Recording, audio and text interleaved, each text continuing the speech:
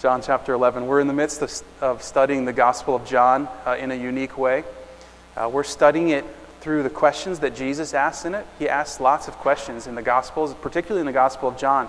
He asks these questions, and as Jesus has a tendency to do, he asks questions that cut right to the matter, and questions that at first glance seem very easy for us to answer, but when we honestly look at them, they're telling of who we are.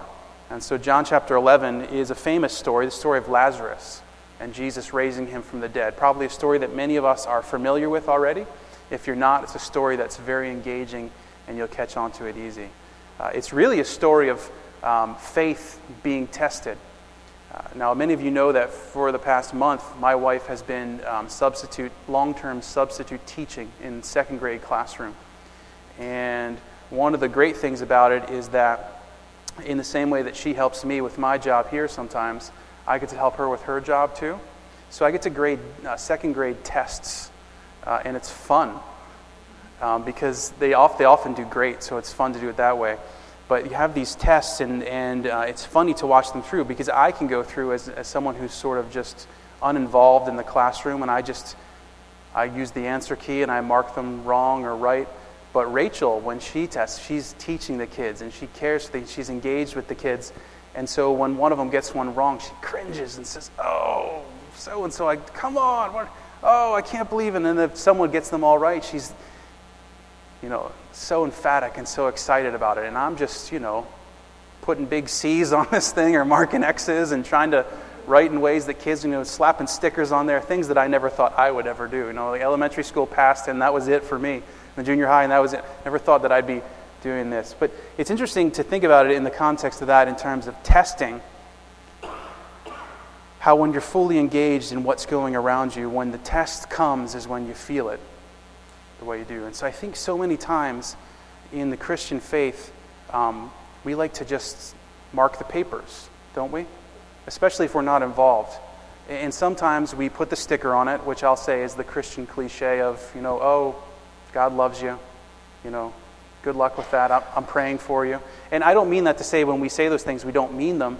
But the problem is sometimes those universal sayings in the moment, in the crucible of the moment for the person who's facing it, they're finally coming to grips with believing it. And we're just slapping things on it. We'll find that today as we read this story. So John chapter 11. We'll read it together here. Now a man named Lazarus was sick. He was from Bethany, the village of Mary and his sister Martha. This Mary, whose brother Lazarus now lay sick, was the same one who poured perfume on the Lord and wiped his feet with her hair. So the sisters sent word to Jesus, "Lord, the one you love is sick." Verse 4, when he heard this, Jesus said, "This sickness will not end in death. No, it is for God's glory, so that God's Son may be glorified through it." Now Jesus loved Martha and her sister and Lazarus. So when he heard that Lazarus was sick, he stayed where he was for 2 more days. Now this makes no sense to me, right? He loved them, heard they were sick, so he figured, let me hang out for a few more days. Interesting. And then he said to his disciples, "Let's go back to Judea." And they said, "But Rabbi, a short while ago they were trying to kill you. Now you want to go back there?" And Jesus said, "Are there not 12 hours of daylight? Anyone who walks in the daytime will not stumble, but they see by the world's light. It is when a person walks at night they stumble, for they have no light." After he said this, he went on to tell them, "Our friend Lazarus has fallen asleep, but I'm going there to wake him up." Love this next part here, because this is what I would do probably. His disciples replied, "Lord, if he sleeps, he's going to get better." That's good, right? When you have a fever, take a nap. That always works. And Jesus had been speaking of his death, but his disciples thought he meant natural sleep. So then he told them plainly, "Lazarus is dead. And for your sake I'm glad I was not there, so that you may believe. But let us go to him." Then Thomas, also known as Didymus, said to the rest of the disciples, "Let us go also, that we may die with him." Verse 17, on his arrival, Jesus found that Lazarus had already been in the tomb for 4 days. Now Bethany was less than 2 miles from Jerusalem. And many Jews had come to Martha and Mary to comfort them in the loss of their brother. Grieving in ancient Jewish culture was a communal event. Not necessarily even just for the closest of friends. Communities would come and grieve together. They even had professional mourners, interestingly enough. When Martha heard that Jesus was coming, she went out to meet him, but Mary stayed home. "Lord," Martha said to Jesus, "If you had been here, my brother would not have died. But I know that even now God will give you whatever you ask." And Jesus said, "Your brother will rise again." And Martha answered, "I know he will rise again in the resurrection at the last day." Jesus said, "I am the resurrection and the life. The one who believes in me will live even though they die, and whoever lives by believing in me will never die. Do you believe this?" There's our question. "Yes, Lord," she replied, "I believe that you are the Messiah, the Son of God who is to come." After that, she went back and called her sister Mary aside. "The teacher is here," she said, "and he's asking for you." When Mary heard this, she got up quickly and went to him. Now Jesus had not yet entered the village, but was still at the place where Martha had met him. The Jews who had been with Mary in the house, comforting her, noticed how quickly she got up and went out. They followed her, supposing she was going to the tomb to mourn. When Mary reached the place where Jesus was and saw him, she fell at his feet and said, "Lord, if you had only been here, my brother would not have died." When Jesus saw her weeping, and the Jews who had come along also with her weeping, he was deeply moved in spirit, troubled. "Where have you laid him?" he asked. "Come and see, Lord," they replied. Jesus wept. The Jews said, "See how he loved him." But some of them said, Could not he who opened the eyes of the blind man have kept this man from dying?" It's interesting to note here. This is obviously a story about resurrection, the miraculous power of Jesus. It's actually a foreshadower to what Jesus is in fact going to do after he's crucified, and the fact of rising from the dead. But resurrection really isn't at the center of it. Really the center of it is faith. Because the question Jesus asks is, do you believe? And that's the core interwoven reality of this whole text is, do you believe? And it's the question that's laid before us this morning. Do we believe? Now it's interesting as we examine faith because there's so many different characters in here. So you've got Martha, and you've got Mary, you've got Jesus himself, and then you have the disciples, and then you have all of the community of people. And all of them are either not exercising faith or exercising faith in some capacity. And so if we had lots and lots of time, we'd explore them all. But for the sake of our time, I want to talk about Martha, Jesus, and the disciples. We'll give Mary a pass. She's very difficult to understand here. I'm going to give her the benefit of the doubt. We don't know this. I'm sounding like I know something special here. We don't know exactly she's so grief-stricken. She's just overwhelmed. Now we know later that Mary's the emotional one, right? She's the one who's at Jesus' feet, and Martha's in the back cooking dinner. Like she's on task. She's what's going on. So Martha is the one that Jesus is having this conversation with. Mary's just so grief-stricken. But it is interesting to note they both ask Jesus say the same statement to Jesus, don't they?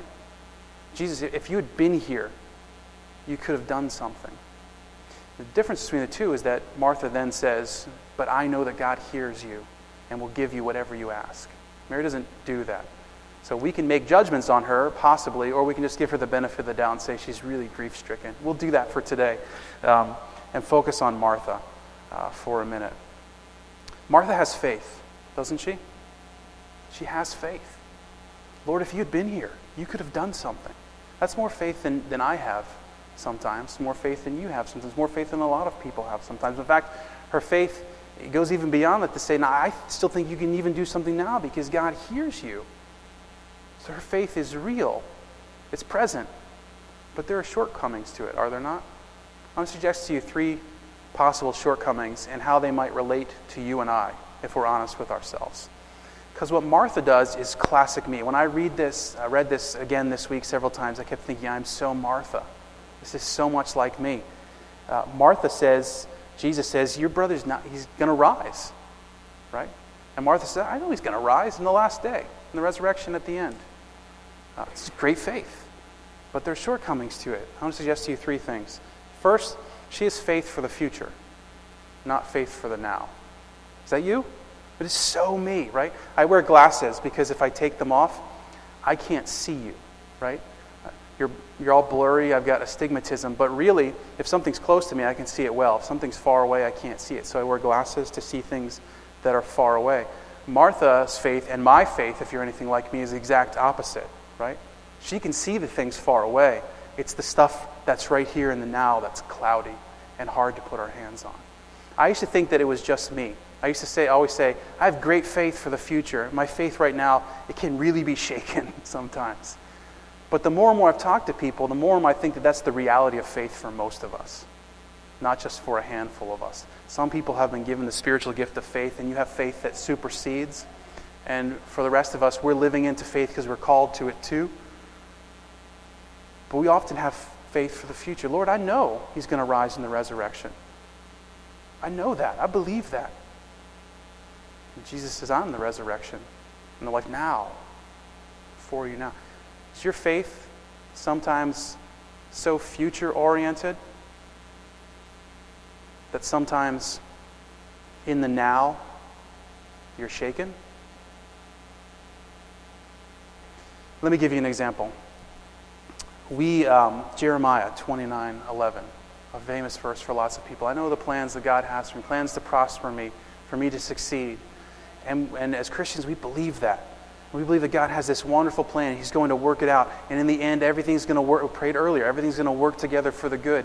And we're on a journey that's going to lead us to heaven, to the presence of God, through the work of Jesus. And so we have this wonderful future faith for everything that's going to happen in the end day, or at the end of the accumulation of our life. But in the here and the now, for many of us, our days are riddled with anxiety, with fretting, with fear, with worry. We have wonderful faith for the future, but our faith for the now is so easily shaken, isn't it? So here we find Martha. Unbelievable faith. I believe in the resurrection. I know He's going to rise again. There were Jewish people, Sadducees, who did not believe in the resurrection. I know He'll rise again. But Jesus is not talking about a future resurrection.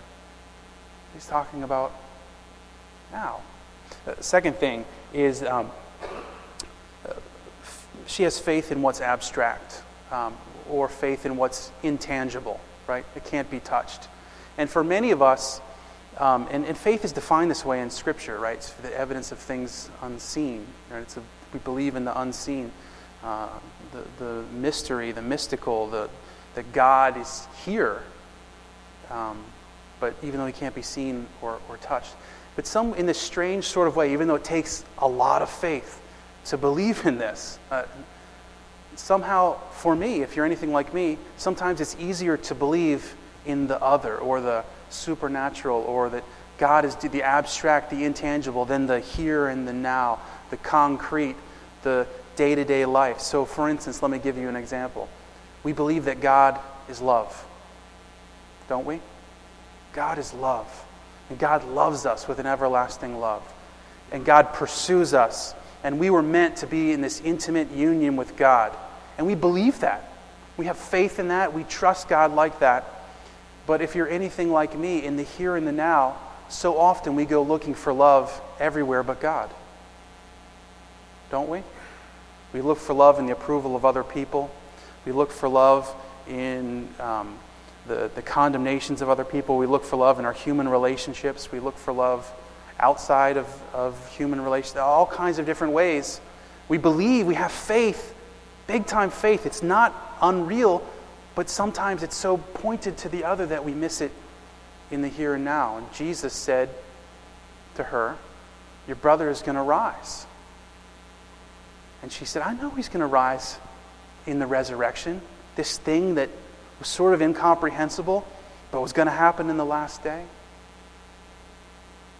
The third thing I want to suggest to you is sometimes our faith is in doctrine alone, not in the one who our doctrine speaks about. Does that make sense? So we put our faith in a set of beliefs, and we should, and it's right, and that's why it's called a confession of faith, right?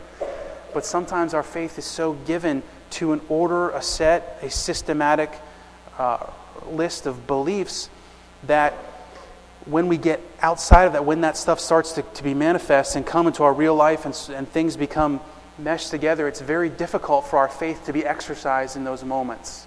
Let me give you an example. We believe that Jesus died for our sins. That in His death He covered our sins. That we are fully accepted and embraced by God. without any effort of our own, all through the work of Jesus. This is glory. It's the gospel. It's glorious. We believe it. I believe it. But do you ever find yourself in the here and the now trying to do good to please God? Somehow our faith sometimes is so focused on the future, on the intangible, on the other, on the system of beliefs, that it's not actually in the one who is the system of belief. Who the system of beliefs is about, who is the other, who is the future now. You catch the drift of what I'm getting at here? We say that God is sovereign. We believe that. I believe that with every ounce of me. You could question me to the nth degree. God is sovereign. Yes, I believe it. I'll point you to Scripture. But in the here and now, when things don't go my way, it starts to get a little nervous, right? It starts to be like, wait a minute, this isn't unraveling the way I wanted to. I thought there was going to be a foothold for me to step here. When I put my leg, it dropped off the side of a cliff. What's going on? My faith is in a belief that God is sovereign, but how much is it in the fact that it's God who is sovereign? And so when Jesus gets to the point of the matter with Martha, he's not condemning her. Her faith is unbelievable. I think he wants to praise us and you and commend you for your faith. This is not a sermon that says to us, oh, we're terrible at having faith, you need to get better. No. I want us to understand it in a more holistic kind of way. In the reality that faith is not just meant for down the road. You're not just putting your hope in something that might happen 10 years from now. It's now. Sometimes we put our faith in these kinds of things because it's nice and neat and it's organized, and then when we need to defend it or remind ourselves of it, we know which chapter to turn to. We know where it is in a list. It's all nicely classified. But when those situations rise in our life, they're very messy. And sometimes in the crucible of the moment, it's hard to find quote-unquote chapter and verse, is it not? Faith. This is what Jesus wants us to know. I'm convinced of this. This is what Jesus wants Martha to know in the moment. I appreciate your faith. The resurrection in the last day, yes, I affirm that. Your faith is well placed. Your faith in our set of beliefs as followers of Jesus is well placed. Our faith in the presence of God, even though we can't see them, is well placed.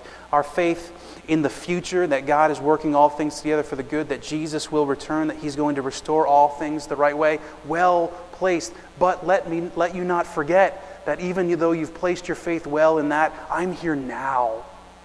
And I'll do these things now. So Jesus says to her, good, those are good beliefs, but I am the resurrection and the life.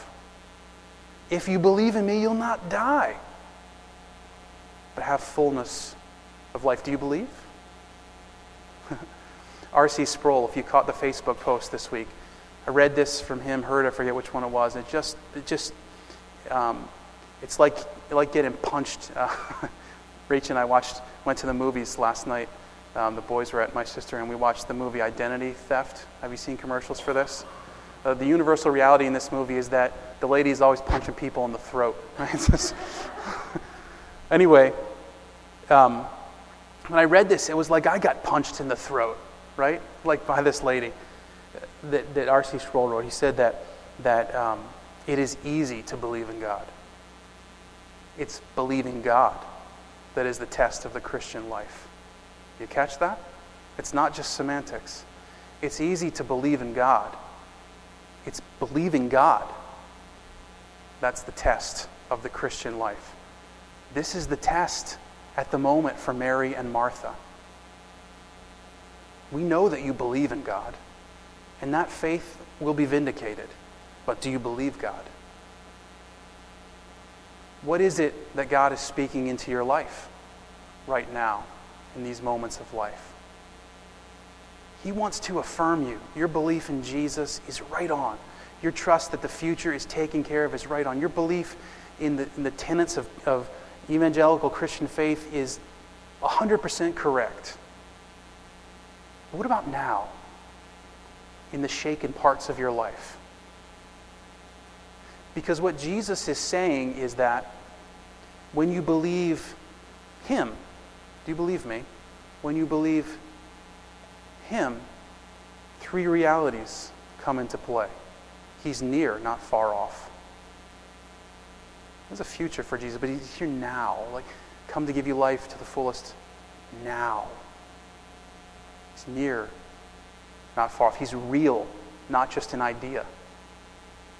His name doesn't appear in verses or in textbooks. He's real, and he's active, and he's moving. And his Spirit is flooding the earth, convicting people of sin and calling them to faith, and working in us to produce the fruits of the Spirit. It's real, not just an idea. It's real. And thirdly, he's a person, not just a set of beliefs. Active, moving. Where this is the Jesus that comes from heaven to earth to set things right. He's not just something to believe in. What he came and did is what changed things for us. This is what I love about Martha. Do you believe this? Yes, Lord. Yes. And to what extent she really believed it wasn't the point of Jesus' question. The point was for him to once again remind her, I got this. I'm handling it. I'm taking care of it. I'm moving. I'm active. I'm not just an idea you call out to. I'm not just a set of beliefs you cling to. I'm here. I'm present. I'm active. I'm moving. Your faith is well placed in those things, but it's better placed in me. Why? Because Jesus is faithful. Jesus is faithful. This is what I love about Jesus. Two things about his faithfulness. One is the surety of his faith. There's no mincing anything here with his faith, right? So he waits, he gets the word that he's sick, and Jesus knows it's a sickness unto death. Even though he says it's not a sickness unto death. He knows that Lazarus is dying or will die before he gets there. So he waits 2 days.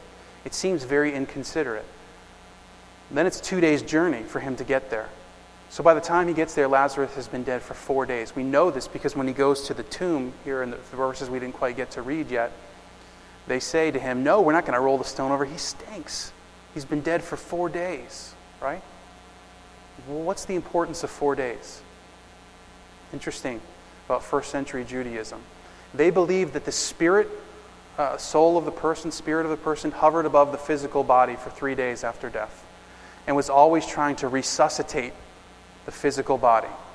That's why they would always go to the grave and check and make sure that the person hadn't started breathing again and was alive and trapped behind a stone in a cave. But after 3 days, the spirit descends off and the person is dead. When does Jesus come? On the first day? Second day? Third day? Fourth day. That's faith.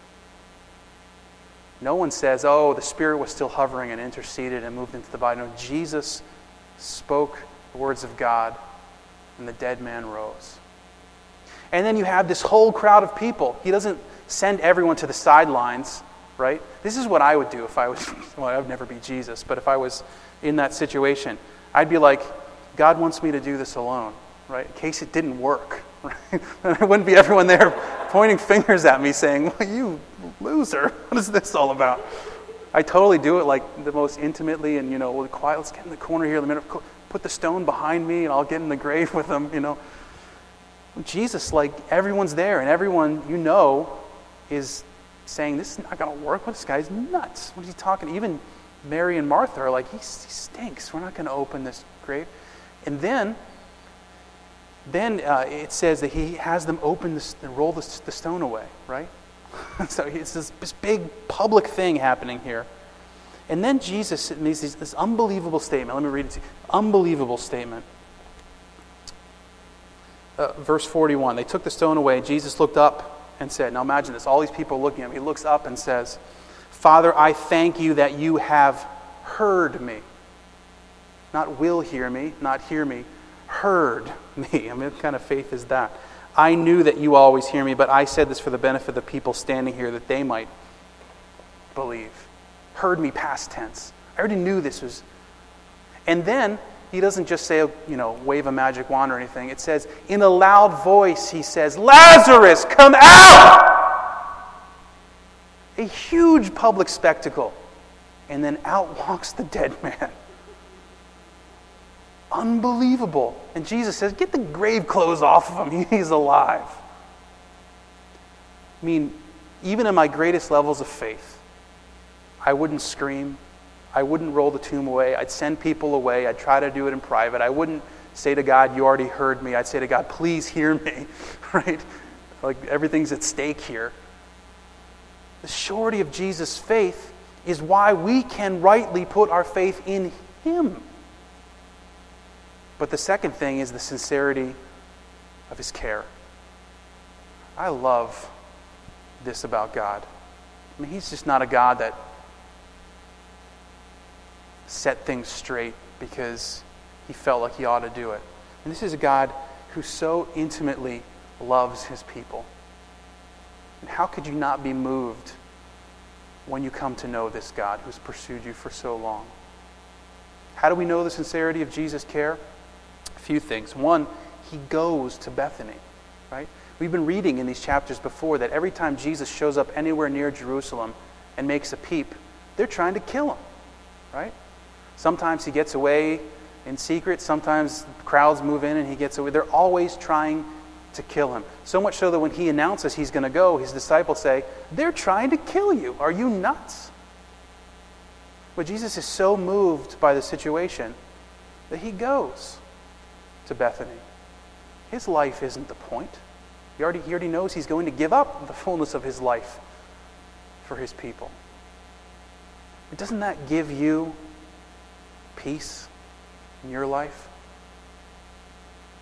And Jesus will not be stopped from meeting you in your moment of need. He will not be hindered. Nothing will keep Him. No one will build a barricade big enough. And guess what? You're usually the one that tries to build the barricade, and you can't even build it big enough. The same with me, right? He marches to Bethany. It says it's 2 miles from Jerusalem, but that's because the winding roads. The reality is, as the crow flies, or whatever people say, like, they're right there.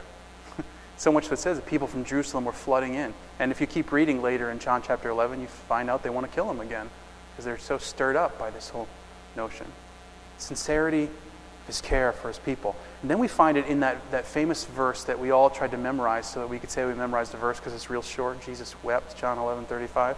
And I want to tell you that you've understood it in the wrong way this whole time, unless you knew something that I didn't know for a long time. We have always heard this in the sense of that Jesus loves Lazarus so much that He's just moved to tears.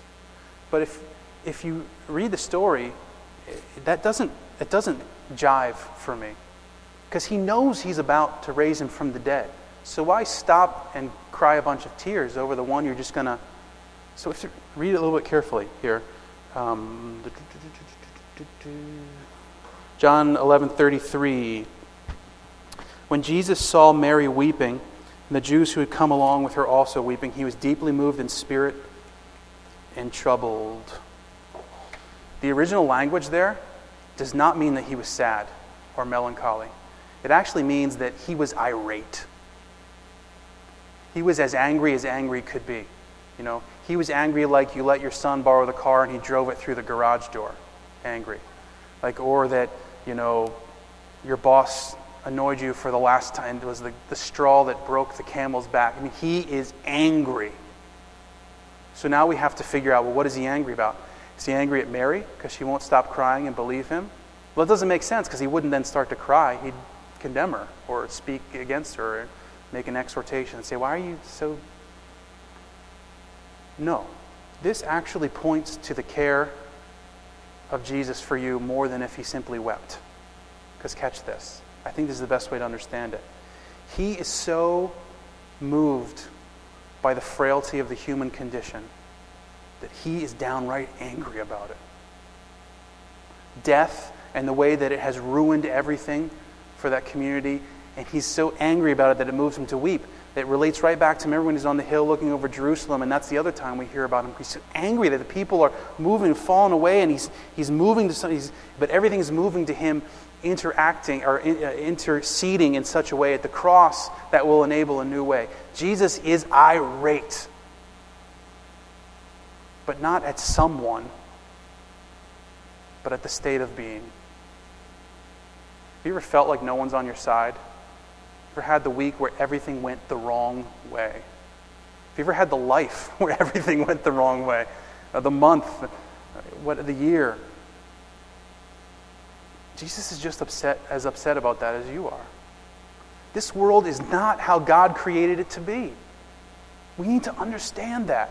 This is not what he wanted. That's why Jesus came. That's why he's coming again, to make all things new, to set everything back in the right place. He's angry about death. He's angry about sickness. He's angry about brokenness in the world, and it moves him into care. This is not a God who's far off, but who loves us so much that his anger brings him off the throne. And the tears that he cries leads him to stretch his arms out for me, who Paul rightly called an enemy of God. The gospel is unbelievable. Do you believe? Jesus. And then there's the disciples, and we'll close with this very, very quickly. Jesus says in verse 15 that he's glad that the sickness of Lazarus has led him to die. Now, this is strange again. Not so that he can do this miraculous thing and everyone can say, whoa, look at Jesus, look at the powers that he has. But he says in verse 15, so that you might believe. This is to his disciples before he ever gets there.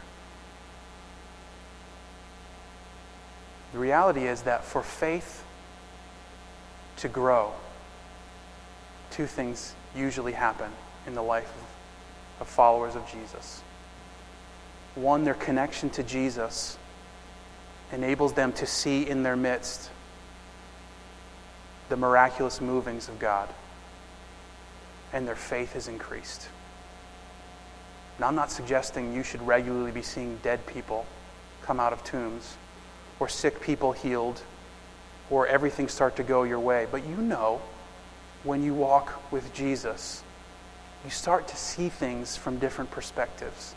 You start to see that behind the scenes, God and his Spirit have always been moving to get you into the right path, to make things work out. And sometimes things break the right way for you. You finally get a job. You finally have the thing that you've been moving for finally happens for you, and you see it, and your faith increases. The great takeaway from this is that Jesus, and we said it earlier, Jesus doesn't condemn us for not having faith. He says, walk with me and your faith will grow. Right? And when we walk in community with Jesus, we see our faith grow. But it's more than that. The reality is that the community of the church, both local and universal, is a catalyst for personal faith. See, the disciples were like me, grading the test. I mean, this is cool that Jesus raises Lazarus from the dead, but they didn't necessarily have any unique connection to him. Well, Mary and Martha, this is the crucible of the moment. And the reality for the disciples is that their faith grows by witnessing the faith of Mary and Martha and the faithfulness of Christ. When I was young, I tell this story all the time. Especially in church, I used to look around. My parents, they're very proper. And so they'd always be like, don't look at other, don't stare, don't point, don't. But as I've grown in my Christian faith, one of the things that I think, while it's societally improper, I'm not suggesting you start staring at people and ogling at them and pointing so everyone can see you. That's not the point I'm trying to make. My parents were right, okay? But the point of Christian faith and community is you ought to be doing a lot of staring, because there's a lot to be received from observing the walk of other people. It's okay every once in a while when we're singing to catch the eye of someone else who is just totally enmeshed in worship. It spurs worship in you. It's okay every once in a while when you see someone struggling, but you see their faith being tested and they're moving, to stop and pause and reflect and let your faith grow from that. It's okay to do a little staring and a little pointing and a little encouraging and a little growing from it. The disciples did. Hey, some of you right now are in a tough crucible of a moment. And we want to be there for you as a church. And we want to see your faith increase. And we want it to increase our faith too. But what we know is that this journey is cyclical. Paul says this from God in 2 Corinthians, that some of us receive comfort because later on you're going to have to be the givers of comfort to the rest of us who then need it, right? It's the cyclical reality of we're going to always need each other. Sometimes it's going to be going bad for you, and so why try to do this by ourselves? Learn, grow, enmesh, engage with everyone around you. Faith of Martha, good faith. But she has faith that oftentimes is like me. Future, intangible set of beliefs oriented.